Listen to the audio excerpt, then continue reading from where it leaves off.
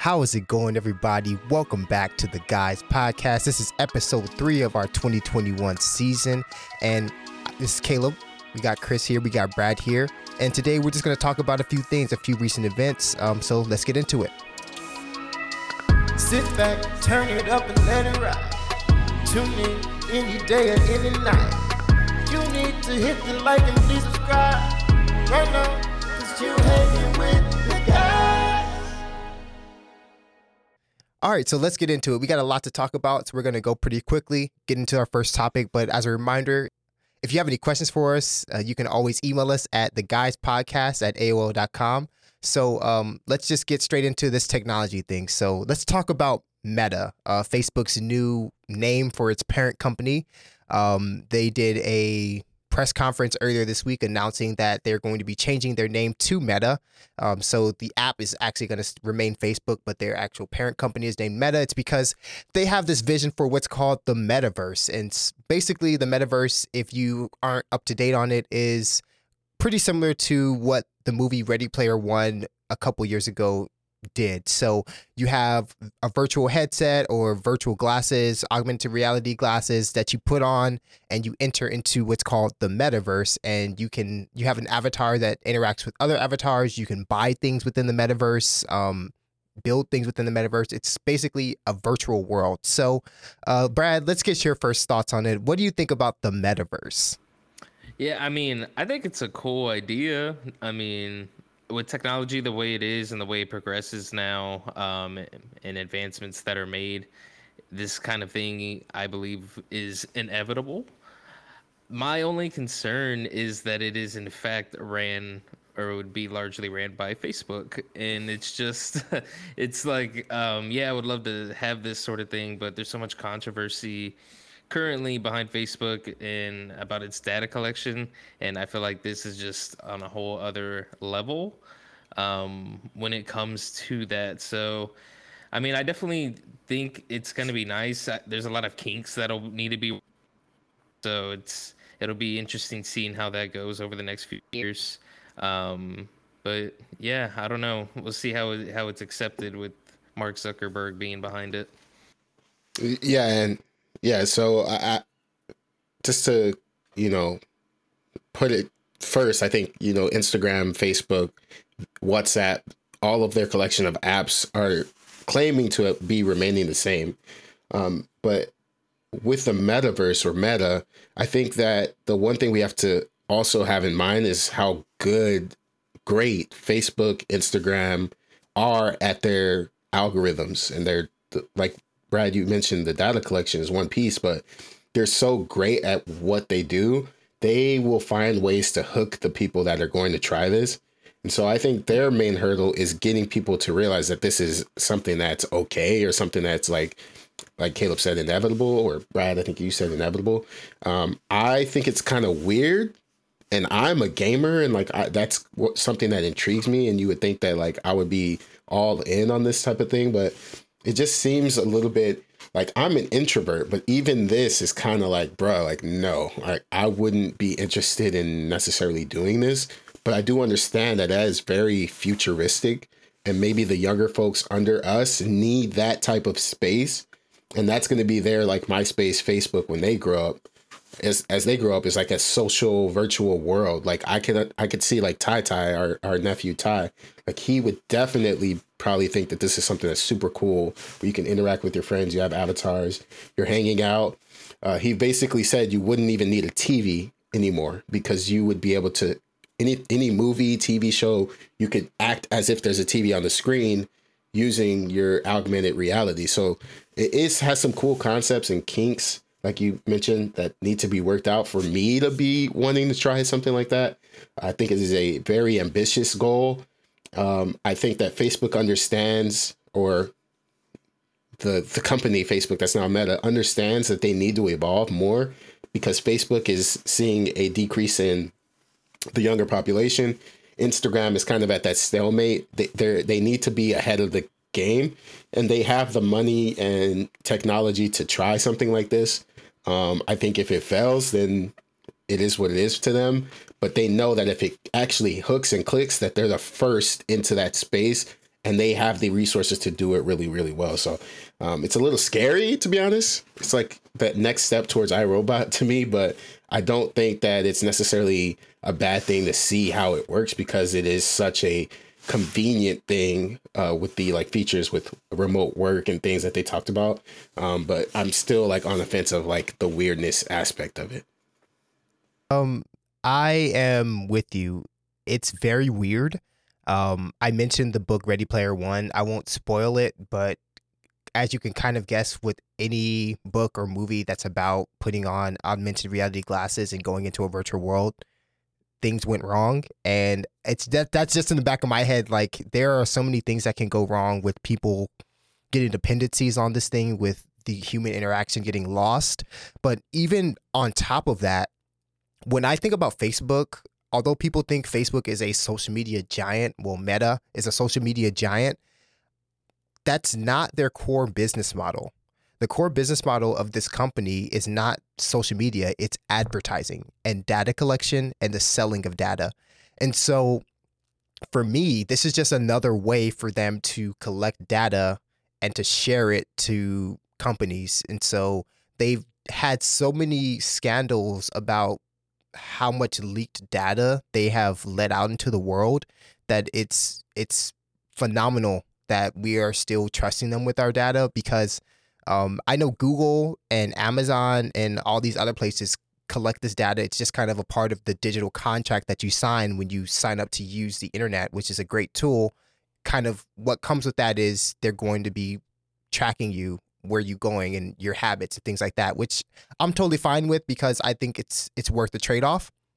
But the fact that I can't trust this company to keep that data in-house and use it to better their algorithms, like Chris said, and it's going to all of these different places, and basically anybody with an internet connection can find out what I've been doing on Facebook or on the apps, is kind of scary to me. And I think before I can trust Facebook or any company with this type of technology, I would have to know for sure that what they are using this information for is very secure, and also that I'm not going to have ads literally pop up in my face virtually while I'm using this platform, because you can guess, like, this is not going to be, it's going to be free, but it's not going to be ad free. There's going to be some type of ad support, some type of revenue stream that's coming from this, and it's probably going to be heavily monetized with ads everywhere. And it's just another way for people to advertise. So that's kind of my thought on it, is that there's so many things about it that sound cool in theory, but in practice, I think it's going to be diluted by all of these other issues that Facebook specifically has. And it's also very convenient that they're in the middle of another controversy right now, and just so happen to just drop this, oh, we're changing our name, so that people aren't talking about all those other things that are happening with the company. I think you hit the nail on the head about just the revenue stream and the ads associated with it, and how they're going to find ways to monetize it. I also think about the plus sides, or it could be negatives as well, when you talk about like the election stuff that they were going through, and the false news outlets, the lack of verification of these types of things. I think that has potential to bleed in. So Mark Zuckerberg mentioned that all these security aspects will be put in place before they even launch that type of space.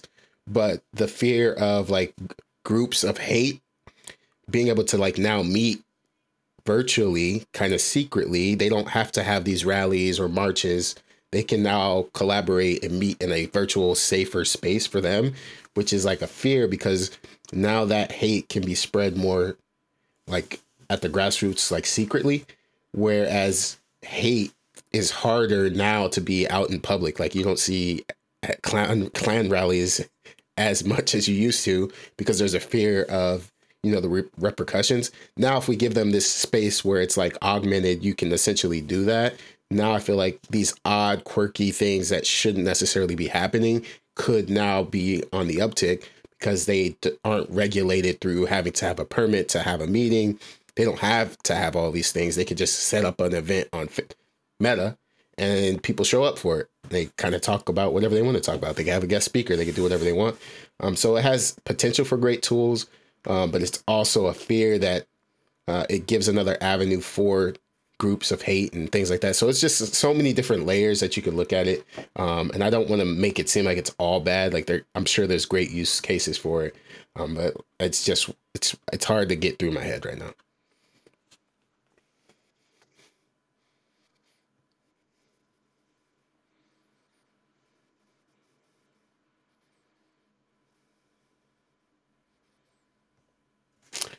I would say trust, yes, but I still wouldn't necessarily want it. I think that the trust is a key word of like the security of your data with Apple has always been at the forefront of what they do. And not that Facebook hasn't, but they've just had a tougher time to control that. So I would say trust, yes, but I still don't want it. Like I don't care who's making it, to be honest.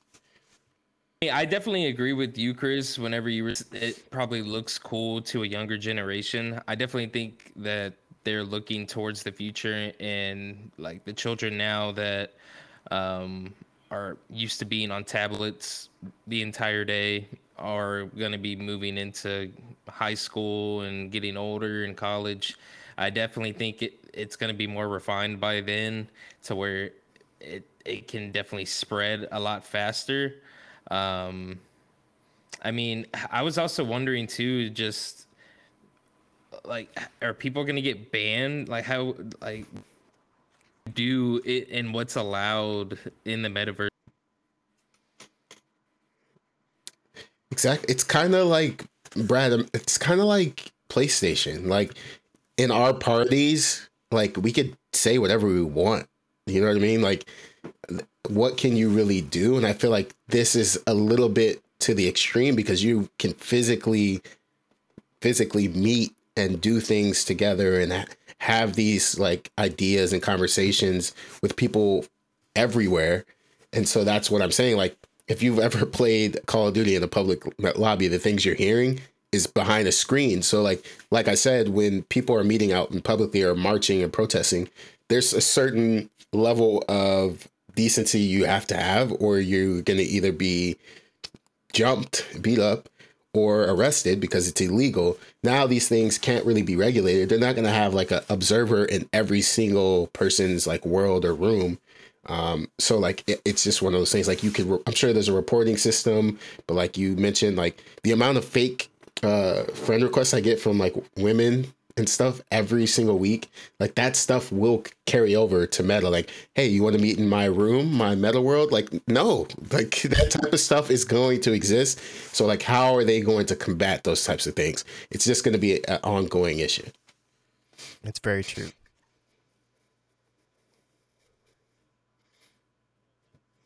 Exactly.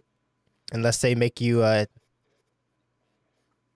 unless they make you attach your social security number. Which you, no, people wouldn't do. Exactly. All right, we can move on. Oh, go ahead, Kev.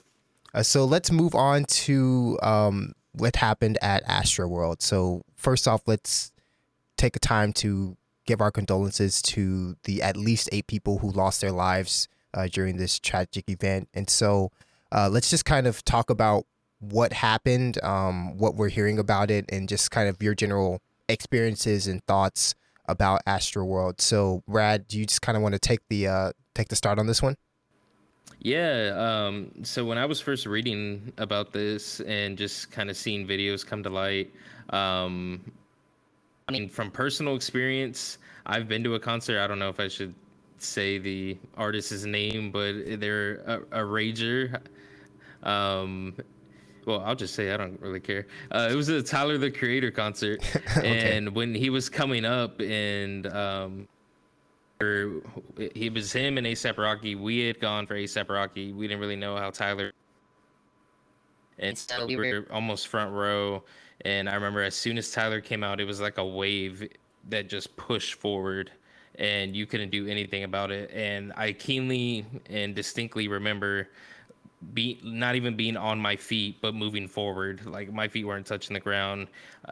Marina's weren't either. I was holding her by her arm. Lewis, our friend, was behind us. Will, and I was terrified. I'd never been a part of anything like that. We actually walked out all the way to the back and left. And I remember my fear in at that time, and I can only imagine Astro World, and just I don't know, some of the stories I've read where people just said they fell down and there were just layers of people under them that they weren't even touching. Um, that's like my worst fear at a concert, and just I mean for 8 people to have lost their lives to that, so many more have gone to the hospital. It's I don't even know. I can't understand what Travis Scott must be going through and how he's taking the massive amounts of hate he's receiving. I don't know how far it is that it's fault. I mean, he could have just thought people were passing out, which is common at rager concerts. So Yeah. I don't know. There's a lot to kind of think about and just kind of digest through this situation. I think it's gonna the ways concerts and moshes are kind of handled, but definitely security and just EMTs available. So we'll see. Yeah. So I want to actually pause and play a video on top of this. It's super short. I might just put a segment of it. But essentially what it is from what I understand, people before the concert started, and it's just a small glimpse of what types of things were happening. So people were like breaking through the fence. So I'll play that now and then we'll cut back.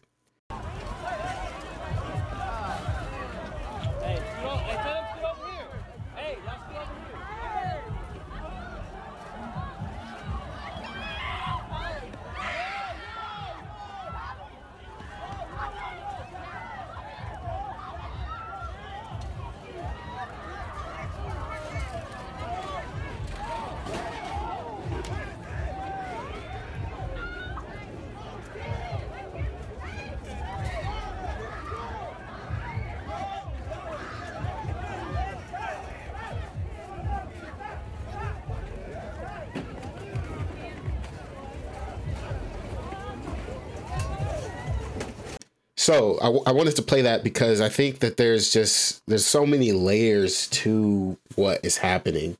And so there's like so many that I don't even think we could touch on them. So I played that video because it's just like, why are people acting this way? So there needs to be a normalization of just being a normal person. And like, it's not that serious for you to get one step closer to the stage. So I don't know if that's, eliminating as much general admission things that people are doing at concerts. It kind of ruins the festival part or aspect of it. But I really just think people need to put a perspective on like, it's really not that serious. Like you're going to see the concert. Just, it's not that serious. I think the second layer you talked about it, Brad, is like the hate that Travis Scott is getting. Like he put out a video where he's like, people are saying he's trying to cry. Like he's trying to make himself cry. Like, stop. Like imagine you were him. Like you would never want someone to die at your concert. Like the way that he comes out and apologizes or says that's his way of grieving as well. Like there's no way that he doesn't feel bad about that happening. Like it's not the case. Like it's a shock to him. I'm sure there's so many layers that he's going through of like, man, this looks really bad. I didn't want it to go this far. Like it's affecting my brand, my image, all these families that have to deal with these things. Like there's so many things that he has to deal with. So I don't think that it's fair for us to say, oh, he's trying to squint a tear out and things like that. So yeah, like I personally am not in that scene. Like I have never been attracted to the music festival thing or the mosh pit thing. I do think it goes back to, and Caleb, you might agree with this, Michael Jackson was like the guy that he would just stand there and people would like faint and pass out. And it was like, if you are able to do that to a crowd, people were like, oh, I want to be that level of star that people are passing out and they have to get taken away because I'm that great of an artist. So I think that that's kind of become like a norm. It's like, yeah, look at me. Like this crowd is going insane. People are passing out. Like people are trying to come to the front and see me. But it's like, no, we need to like realize the severity of those types of situations and like find some type of way to make it safer. Because it's not even safe from a like evacuation standpoint, because like what if something happens, there's a fire, explosion, there's gunshots, anything like that. Like it's not a safe environment in the first place because it's such an unregulated thing. We just put a couple boundaries around the edges and say, oh, you have a max of 250,000. It's like, what, like, how does that even make sense? So I feel really bad about it. Like we said, condolences to those 8 people and the many more that are still suffering through it, the families. It's unbelievable, to be honest. But I don't think that we can blame Travis. Yes, he could have done things differently. They could have had different things in place, but to put it all on him is not fair. There's children that were young, 14 years old, I think is the youngest. So like they don't understand it either. So we can't really put a blame on one set of people. We just have to look on how can we make sure that nothing like this ever happens again. Because it's one thing if someone has a medical emergency and they, something tragically happens at a concert, but for it to be at this scale means that something was not accounted for at a large scale, and that's unacceptable. So I'll get off my high horse. That I said, so many layers. It's very deep and layered. And like you said, it's kind of systemic. What I will say is that I currently work on a college campus, from what I know, a lot of these people who were attending the concert were in the demographic of about 15 to about 20, 21. And from what I've experienced just in the few months that we've been back on campus is that parties and get-togethers and gatherings have been exponentially worse on campus post-COVID. And I think it's because people are just missing that interaction with people for the first part, and second part have kind of forgotten where the line is. And so I think in a situation where like this, where you have 100,000 plus people in this one place of a younger demographic who are just kind of worried about one thing, and that's having as good of a time as possible, it becomes pretty difficult to regulate something like this when they're just all worried about, I'm here to have a good time. I haven't been out to something like this in a year, 2 years, whatever. And so they all start doing this. And I mean, it's kind of a part of the culture of this Travis Scott community to do this in the first place. And so it's very difficult to understand where that line is drawn. And I think now that something like this has happened, unfortunately, this had to happen for people to realize like this is a real problem. We can't just push people to the front. But also I think that there is a bit of a indictment on the organizers of this event, because they should have at least told people, or like they should be informing people like, hey, don't try to push to the front, don't do this, don't do that. And I understand you want to make it a hype environment. You want people to be excited and you want people to have that liberty and that freedom in this festival type environment. But like Chris said, there are artists who throw ragers that are even bigger than Travis Scott's, who will get on the stage before they even start performing, before they even play a lick of music, and say, these are the rules of this thing. If you see somebody that goes down, pick them up. If your people start trying to push to the front, like tell them to stop doing that, because you understand that people can get hurt.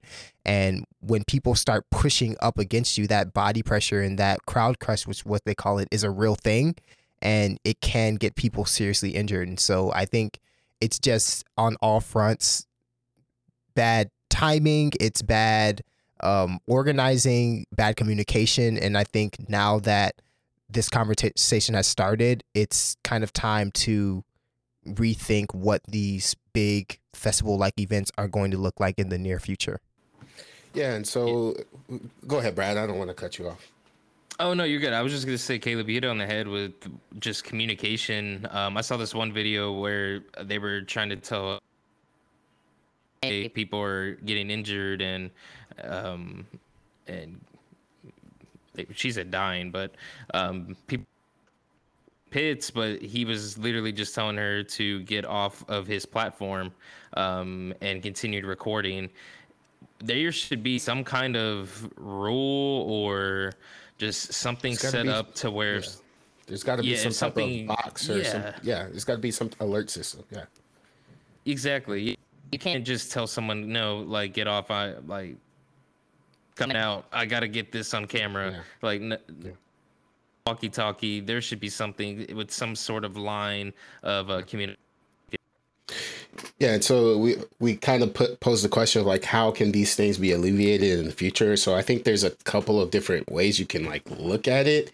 I think the general admission thing is one of like buy a ticket and go anywhere you want. I think there has to be some type of pod setting where like you are have access to this area.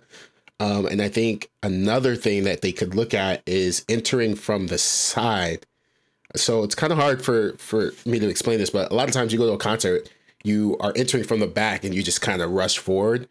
If there is an entrance from the sides, and you're only allowed in like section 1, and there's a huge unmovable divider or whatever the case, and they are able to more regulate the amount of bodies in each pod, I think that's where you alleviate those issues. Because if you say, oh, 100,000 people in this space will fit, yes, they will. But if everyone's trying to get to the top third of it, then no, it doesn't make any sense. So if you can divide those into pods, and say, okay, you bought a ticket for the front area, you are allowed to be there. There's plenty of space to move around. Yes, you still have issues with people trying to get to the very front, but it's much more isolated. And that way you can kind of send help to certain areas because the access is easier. So if something does go wrong, the ambulance or whatever doesn't have to try to go through all these 100,000 people to get to the front of the stage. There has to be ways that we have to like think of things in a safer way. There's also on college campuses, I'm sure they have it there at Beloit, Caleb, is these blue boxes where there's a light at the top, you press it and they know exactly where you're at. I don't know how you could do that in a concert so it's not abused or people think it's a joke, or if it's not accidentally hit or something. But there's got to be some type of station set up within the crowd of like, this is like your point of contact to get help to people that might be dehydrated, passing out, having seizures, those types of things, like to get immediate help as soon as they are needed. And it's going to cost the performers more, the people that are putting on that, but it's like the price you got to pay. If you're raking in all this money, you got to be able to put those safeties in place, because then parents are not going to let their kids go to these things if this type of stuff is happening. How was the stage set up? Was it just one stage in the front? Yeah, I mean, they had multiple stages from what I understand in the park, but this was the main headlining stage. So it was just kind of like a standard stage that flared outward. So like kind of funneled, the stage is at the front and it kind of flares out. But obviously everyone's trying to push and get towards the front. There were a few, how do I explain that? Where you walk out into the crowd a little bit on the like the parts of the stage. I think there were parts that were like that, because I saw Travis was kind of up a little bit more. But it's just like, I don't think the stage design had a huge factor in it. I think it's just the crowd control of like the general admission of 100,000 people. Like, imagine if they had general admission at a Lakers finals game.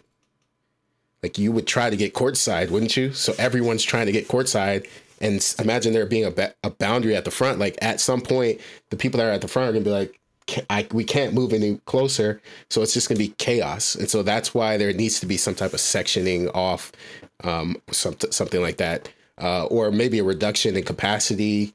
I don't know what the exact answer is, but if everyone's trying to compress to a certain area, it's always going to end. It doesn't matter how much you shrink the size of it, if people are always going to be trying to push to the front.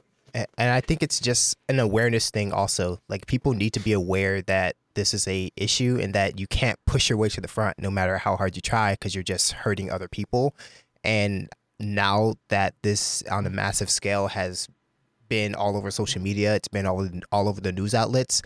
When something like this happens in the future, hopefully people know and are aware of the fact that this is an issue, and that they will be more respectful of the fact that, okay, I'm in the back, I got here late, I'm not just going to force myself up to the front, because it's not going to happen. Yeah. Yeah, and it's a shame too, because I mean, the last, I mean, people were breaking down the barriers, rushing in, and they did the same. I mean, it wasn't to this extent, but it was it was drastic enough to be like, oh my, like that's serious. Like no other festival really hear that. But I mean, and nothing was or seemed to be done to kind of help that situation out. And I mean, look at what happens. You know, prepare enough for that crowd. Yeah, Yeah, and it's go ahead, Caleb. Sorry. I guess we'll see if this is something that happens again. Does Travis Scott and his team actually care about the fans? And will they make adjustments in the future? Because people can say, "Oh, he doesn't care." At this point, they can say all that they want. They can have conspiracies and all of these different things. But at the end of the day, it's about action and what do you do next time to alleviate what happened. And so I guess we'll just have to wait and see how they address future festivals and future concerts to adjust to this situation. Yeah, I agree. So we can move on to our main topic for today. It's about conflict resolution. So I think this is more than just in our relationships with our significant others, but with our friends as well, or just any relationship in general. And so I think a lot of times when there are disagreements or people don't have the same points of view on some things, it's like kind of human nature to feel like you're always right in the situation. And the other person obviously feels the same way. But I think a lot of times there is a middle ground where neither person is right or wrong. It's just the way that you have a perspective on a certain issue. And so I guess my question is, like, what are the steps that you all take in your personal lives to ensure that you are seeing the other person's point of view? And like, what is that balance of like, okay, this is the hill I'm going to die on. This is the issue that I feel like I need to state, that I feel like I'm right on. And what are those things that you have to take a step back and kind of evaluate the situation? And then the second part of the question is like, how do you personally overcome moments of anger where you're really passionate about something? There might be a disagreement that you're having with someone. How do you calm yourself down and come to, a better state of mind? And so I think for me, a lot of times I feel like there's like some tension between potential friends or people that I interact with that I don't necessarily know what happened or why that is happening. And so I don't think that I get like angry about it because I'm not like pouting, complaining, confronting people about it. But I do think there are times where I almost need to have a conversation with a friend or a coworker or something, any person that I have a relationship with, and just kind of understand why it is that certain things are happening or certain things are not happening. And then with my significant other, it's just kind of like the way that things are is like, there's going to be days that you want to do something and they don't want to do it, or vice versa, or you want to eat something and they don't want to eat it. And it just causes some just unnecessary like things. I think a common theme for me is like me saying that's not what you said, or like that's not true, or things like that. And so it's like the balance of me saying, okay, let me just shut up because it doesn't even matter. And like, no, like I need you to understand that that's not what you said, or that's not what we agreed to, or et cetera, et cetera, et cetera. So in my moments of anger, I always try to step back and not give that immediate reaction.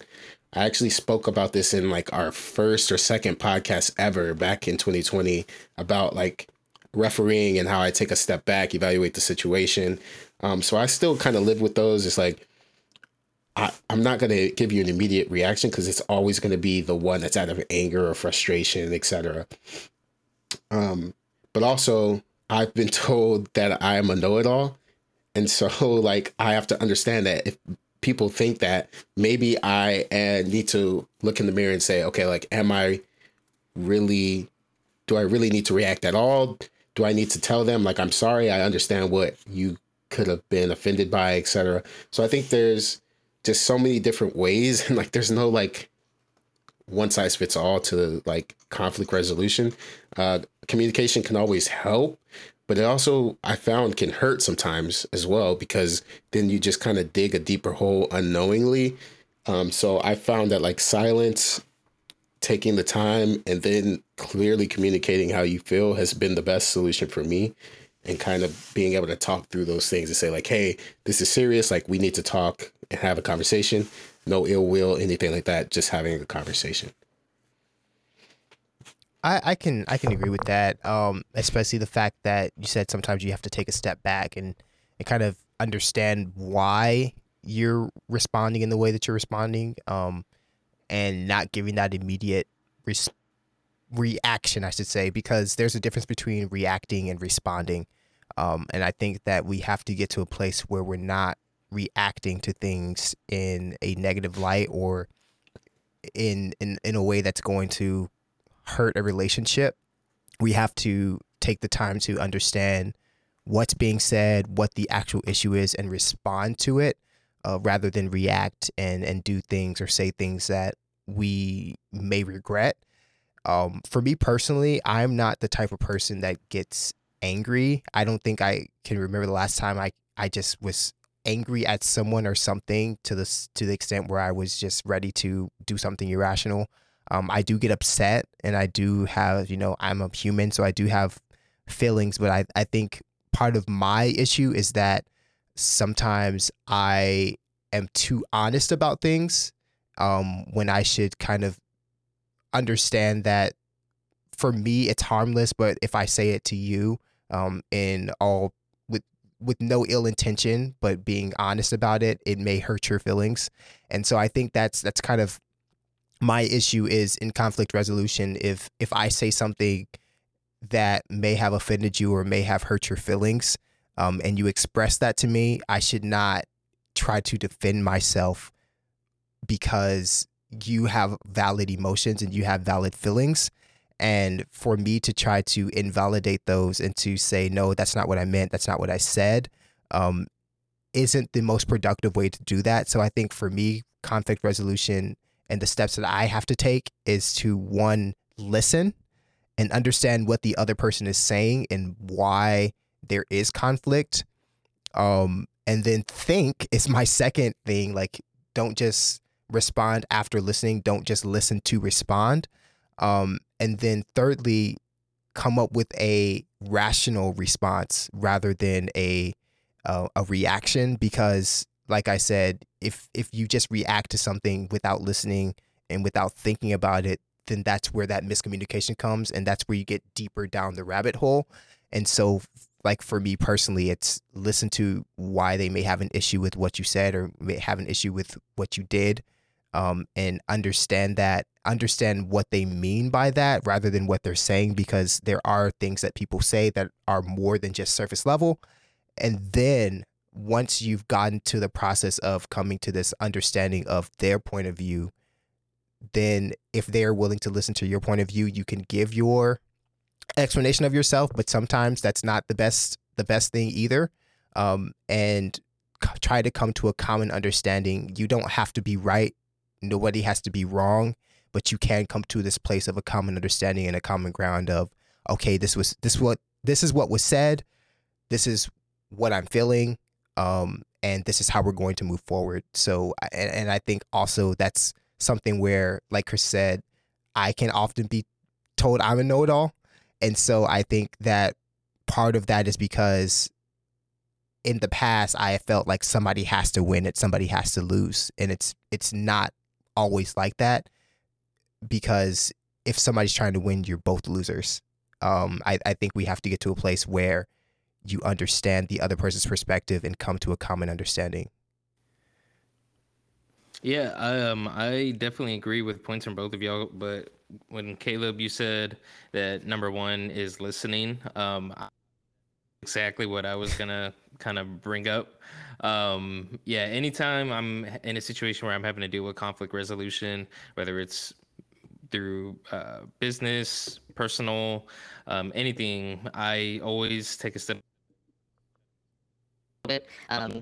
I could be better at it, but when I'm successful at conflict resolution, it's always just taking a step back, listening to what the other person feels and what their issue is, because I know what it takes for me to bring up issues and things that I may have a problem with. So if somebody else feels that passionately about something, of course I want to listen. I'm not out to get any, and so I mean that is the main thing, just taking a step back. and then thinking of how you can respond in a way that's gonna positively, I guess, just help the situation, something that's going to be productive towards the main goal of whatever's at hand. Because, like y'all were saying, there's no point in just saying immediately what's on your mind and having that reactionary um, um, just effect. And that's not going to get you anywhere 9 times out of 10. So being able to take a step back, think about, all right, here, let's go here, and you may not even be right. And like y'all were saying, not everybody's going to win every time. And so it's mainly about just what can y'all do to get to a certain goal. Where do y'all go from here? You're going to run into hiccups. You're going to run into hiccups in your relationship with your spouse. You're gonna run into hiccups with in business, parents. It doesn't matter. But taking a step back and really listening to what people have to say is gonna ultimately be able to help you out in the long run. I know it's definitely helped me out in my relationship with Marina, my relationship with my parents, friends. It's not always about you, and that's the main thing. And some people won't understand that. You'll get into conflict situations where people are just selfish, and there is literally no way of convincing them or showing them a different way, and that's fine. They'll all go through life and learn that the hard way. But the people actually sit down and have a conversation with, and ultimately come out of it more productive and on the same page. So just listening, thinking, and how to communicate effectively. That would be mine. And one thing I will say is that there's a difference between a debate, a discussion, and a dialogue. And in conflict resolution, the goal is to move away from debating and getting to a place where you're having a dialogue with someone. And so the way that you kind of move away from debate is when you're saying listening, you don't just want to listen for an argument. You want to be an active listener, acknowledge what they're saying, and truly understand what they're saying and why they're saying it. You want to ask clarifying questions. Don't just ask questions that are targeted towards that person or questions that try to prove your point. Ask questions because you're genuinely curious about what they're saying. And what you also have to understand is that what's said in that environment should stay in that environment, but what's learned in that environment should leave there. So you don't have to go and tell everyone about the conflict that you had, about your process of going through conflict resolution, but what that person said to you and what they confided in you about their issue with someone else, their issue with you, it should make a genuine impact on you, and you should take something from that conversation rather than just being mad from it. Because the absolute worst thing that you can do in conflict resolution is to get upset. And that's the hardest thing not to do, is because sometimes it's not personal. It's not always targeted at you. And we as humans, especially as men, can feel like if you're saying something, I did something wrong, you're saying that I'm a bad person, but it's not necessarily that. It's just, I see ways in which you can improve. And I think we should take that constructive criticism and have those dialogues in a more active manner so that we can be better as men and as young adults. Yeah, so I've actually been taking a few notes. So Caleb, you hit it right on the head. It's like being able to say the other person is right, like you're right in this situation, because that also like helps you in the long term, because they understand that if you feel like you were wrong in the situation, you're not afraid to admit that. So I think it makes your points of view a little bit more honest and accurate from their perspective, because they're like, oh, they've told me that I'm right before, so it's not like they wouldn't ever do that again. So I also wanted to mention that I wish we had Kavan or Cam, someone with children on here, because I think that's a completely separate set of things to deal with. But maybe we can talk about that in a future episode when we're able to get them. Another thing I have is the eliminating the use of always and never. So I think a lot of times in conversations or disagreements, we say, you always do this, you always do this, you always do this, or you never do this, you never do this, you never do this. I'll give an example, and I don't want to throw my girlfriend under the the under, I don't know what I'm trying to say, but Under there's the like, bus. yeah, under the bus, I don't know. She was saying like, you never take out the trash. I was like, how is that even possible? If you never take out the trash, like since I've been here, she has not ever taken out the trash, but I never take out the trash. Then where does the trash go? So it's like simple stuff like that. Like it wears on people when you say they never do something when they clearly have done something, or they always do something when that's clearly not the case. So eliminating that to like understand the power in your words and how that could affect someone. So Brad, you also mentioned this. I want to kind of piggyback on it a little bit. Is like the common goal that you talked about. Like a lot of times with my significant others, like I'm not trying to see you fail. Like I'm not trying to put you down or anything like that. I want us to both level up. And so I want both of us to win in every situation. So any feedback or anything that I'm saying to you is not to like down you or boost up my own ego, but it's just to say like, I think we can improve on these things, or you can improve on these things to make you better. That makes us better as a whole. And so I think that common goal of like wanting everyone to win. So it's with my friends as well. Like if there's something that I'll say that's a little bit, I think there's times in the past, not really in the recent, but Brad, you might know, like, I feel like there's times in our group where, like someone gets fed up. Like if we're playing the game and someone's mad, and they're just like, you know what, I'm done with this. Y'all are good. And then we used to be like, oh, they're soft. Like, forget that. But it's like, no, like we're challenging the person that said that or the people that are doing that to be better. To like, you shouldn't make someone feel like stress or anything like that. So I think we've done a lot better job of like calling it out or like speaking up about it and not doing it as a group. But I think like when we were like in college before that, we would be like somewhat toxic to each other and make it not an enjoyable experience. Like Caleb, if Caleb comes and plays the game and then Caleb's not the greatest player because he doesn't play games like we do. So if we're complaining about Caleb not doing something in Fortnite, like, and Caleb feels some type of way, like we should be able to say like, hey, Caleb doesn't play the game, like relax, it's not that serious. So I think there were times in the past where we kind of didn't really know what to do as a group, how to address those types of things. But now we're in a place that's like, that's not acceptable. And it's not something that we let just slide anymore. And last thing I'll say is knowing when to walk away from a situation that could be conflict. This could be with a complete stranger.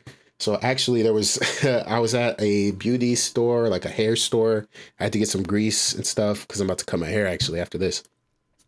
But we were wearing, me and my girlfriend were wearing our new hoodies that we got that say Black Women Matter. And so like she goes this one way, I kind of go another way. They don't really see me.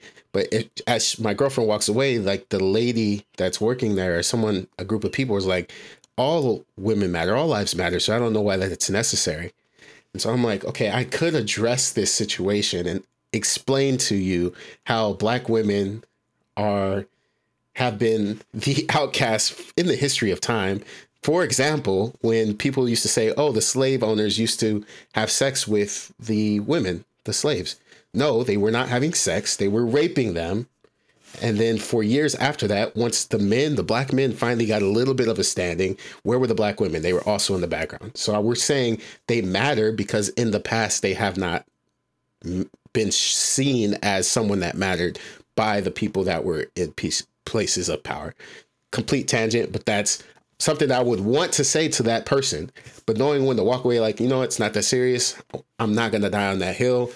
When I'm having a conversation with my girlfriend, sometimes you just need your own space.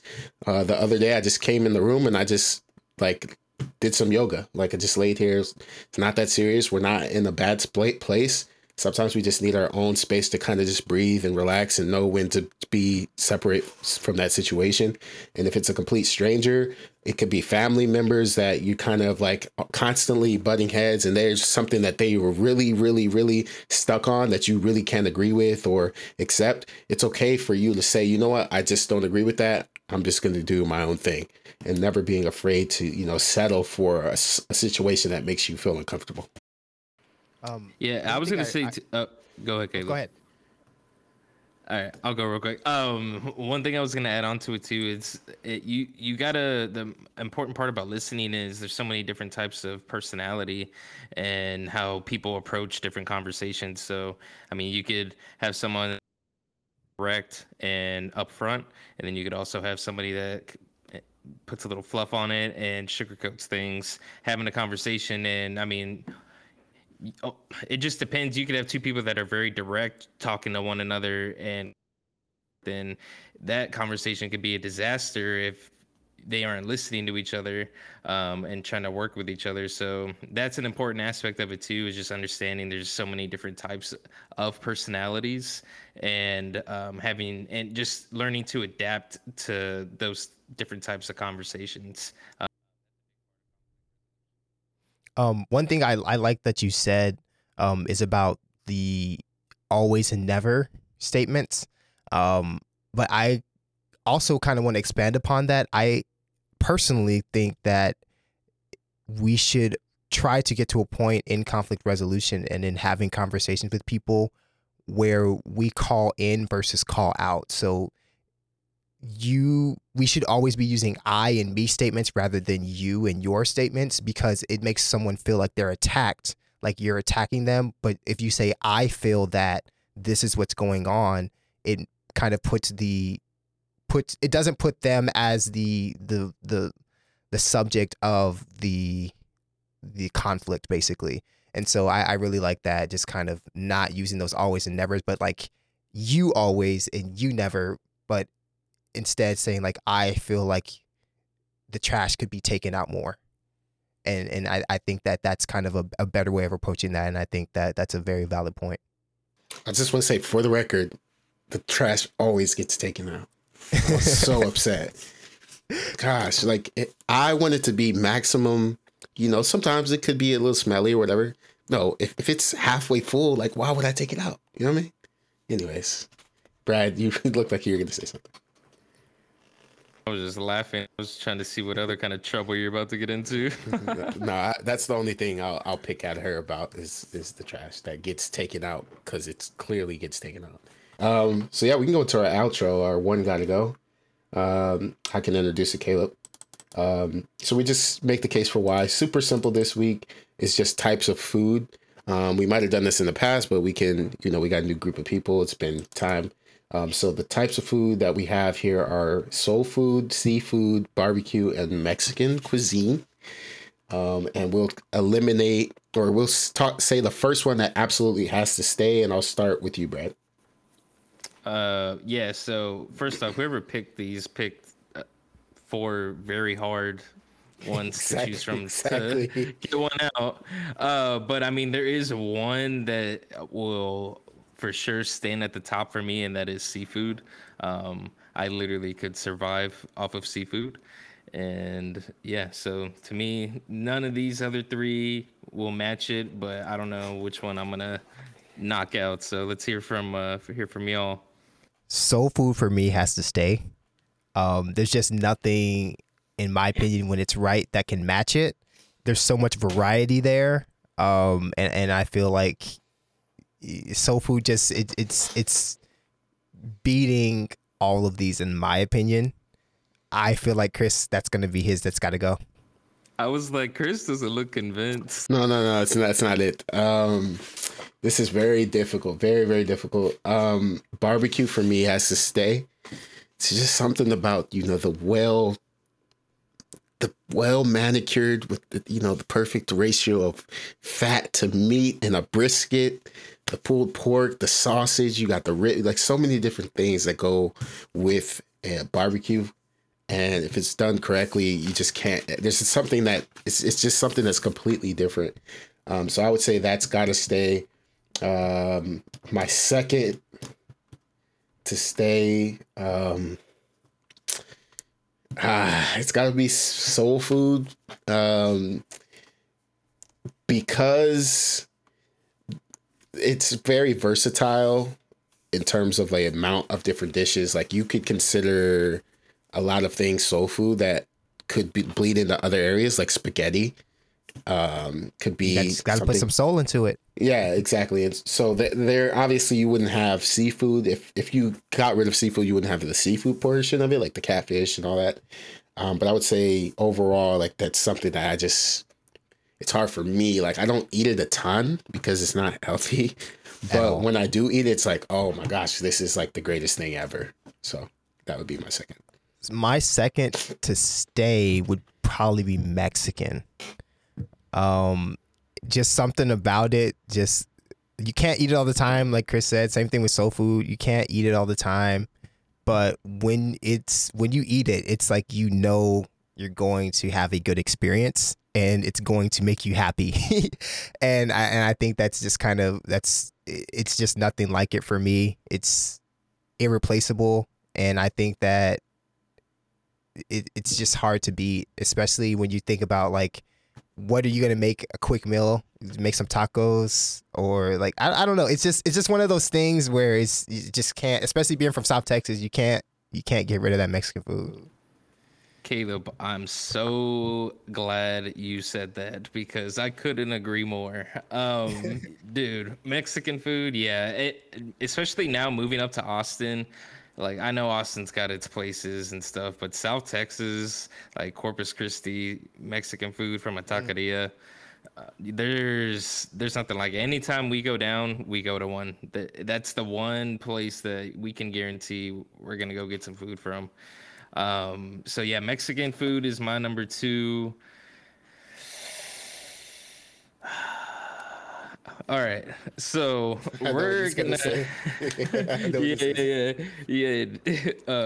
We're gonna go off of what I grew up eating and what my favorites are in this list. So there's no way I could ever give up barbecue, like, and that's no like diss to soul food. Like, who doesn't love soul food? But when I look at seafood and then Mexican food and then barbecue, like, I mean, that's kind of my lineup right there for favorite foods almost. But yeah, so barbecue would be my three. Soul food would be my very, very, very close fourth. So for me, and I'm gonna get bashed being from South Texas saying this, from Corpus Christi, the Bay, I'm not much of a seafood eater. It has grown on me more, especially if you get the right dishes, and like I found that it's more healthy than everything on this list. So I am starting to eat seafood more and more, and I do like it very much, but I couldn't choose seafood over soul food, Mexican, and barbecue for me personally. And like you said, it's very close. Like, none of these are nasty. It's just, in my, like, if I'm going to go out to a restaurant and I'm like, I want the best food that I can possibly get, I'm probably going to choose barbecue over seafood, me personally. Okay. I disagree. I actually think that my gotta go is actually Mexican. Okay, this is my reasoning. Top tier seafood, because seafood in Mexican is my last two left. Top tier seafood is like literally kissed from heaven. Mad seafood boil, Caleb, with the shrimp and the sausage and the corn and the crab. Like, it's just unbelievably good. It's very good. And so with Mexican, it's consistent, but I don't think that, like, apart from tamales, because they're amazing, like it's pretty like consistently like good, but I wouldn't say like I've tasted Mexican and be like, oh my gosh, this is like addicting like a seafood boil is to me. And the ease of cooking it at home, for me, seafood is much easier to, put the shrimps, the salmons, tilapia, like to put that together yourself. It's quicker to cook. Mexican takes a lot, is a labor of love. And so no disrespect to Mexican food, but in terms of like my day-to-day diet, if I'm cooking a lot of food and like going out, like Mexican is not my top choice. And nor is seafood, to be honest. Like, I think it's a clear distinction between barbecue and soul food for me and the bottom two. But in terms of like my overall, like, I just cooked salmon literally before we started this. And so I wouldn't be cooking like enchilada. Like, I know how to cook those things, but it's not something that I like crave from a day-to-day basis. My girlfriend would bash me though. She would probably pick that first. Yeah, no, I'd agree. I mean, I Actually, I don't. I agree with your statement about the seafood, like top tier seafood. That obviously that's why it's my number one. But like at least for me with Mexican food, like Marina and I, we make Mexican food all the time. Like we make tostadas, enchiladas. So it's like I don't make a ton of soul food just because it is so bad. Like I try not to make too much Mexican food either. Brad, go to Lolo's Chicken and Waffles if you haven't been there. And I think the closest one to you would probably be Fort Dallas area.